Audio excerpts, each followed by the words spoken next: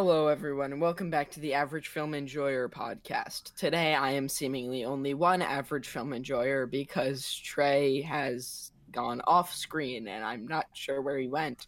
But we are going to be talking today about the incredible Frank Henenlotter masterpiece, Basket Case. Ah! That's a reference to the film if you've seen Basket Case. I should have come out of Basket. Yeah, I'm Trey. We are talking about Basket Case today. One I had an absolutely swell time with. Jagger, you want to open with your thoughts? Okay, Basket Case I have, out of all of the Henenlotter movies, at my highest rated. I have it at 5 stars because it's absolutely incredible and so masterfully stupid. And that's all this is and all it needs to be, and it makes me happy. Yeah. It's so ridiculous. I really want to applaud Frank Henenlotter or whoever does the practical effects for these movies, specifically Brain Damage and this one, because of how, is it his name Belial? Is that the name? Oh, yes, it is. It's Belial. Of how ridiculous Belial and then Elmer in Brain Damage look. Because he's just like this little... He looks like a mini Clayface from the Batman comics. He's just like this little pile of goo who, whenever something crazy happens, he just pops out of the basket, top opens, and he just goes, "Duh!" It's so ridiculous. And I love it so much. And the acting is so bad. And it's just so entertaining. Yeah, this is truly one of the most entertaining movies ever. And there's a monologue in this movie that if I read that would essentially sum up the entire thing. So I'm gonna read it. No, he's deformed. Ha ha ha. He's a freak. He looks like a squashed octopus. Ah ha ha ha. Our mother died giving birth to us. He was attached to my right side. They wouldn't let us go to school or anything. They kept us hidden. We were the big family secret. Everybody hated us except our aunt.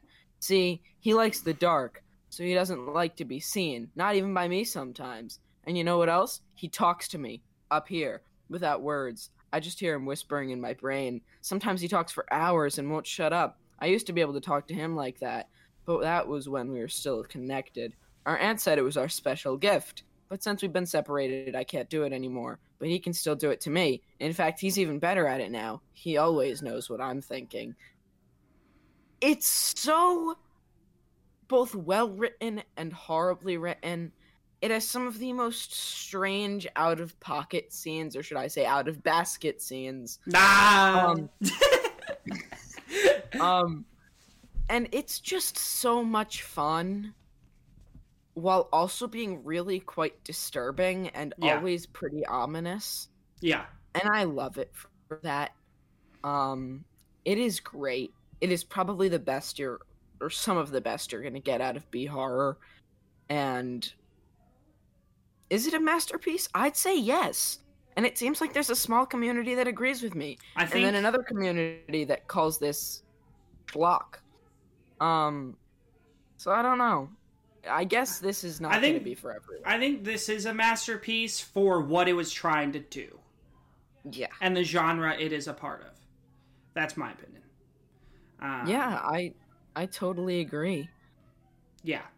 Do you have any more thoughts you want to touch on about Basket Case, Jagger? I guess all I can say is watch it. Have your own opinion about it, because it's not for everyone, but it might be for you. So check it out. Yeah, it's on Tubi to watch, which we shouted out, streaming service we shouted out last episode.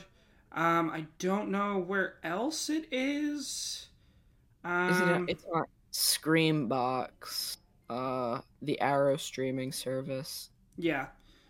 Go check it out. It's a great time. Holy cow. Sorry, I'm on Letterboxd right now, and I just saw one of my mutuals rated It Follows at 1.5 stars. That is insane. Whoa. Have you seen It Follows?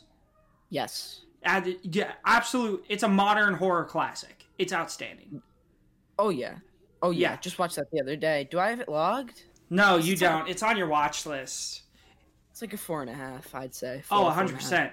100%. It's the first film with a STD, a sexually transmitted demon. That's what I call it. That's great.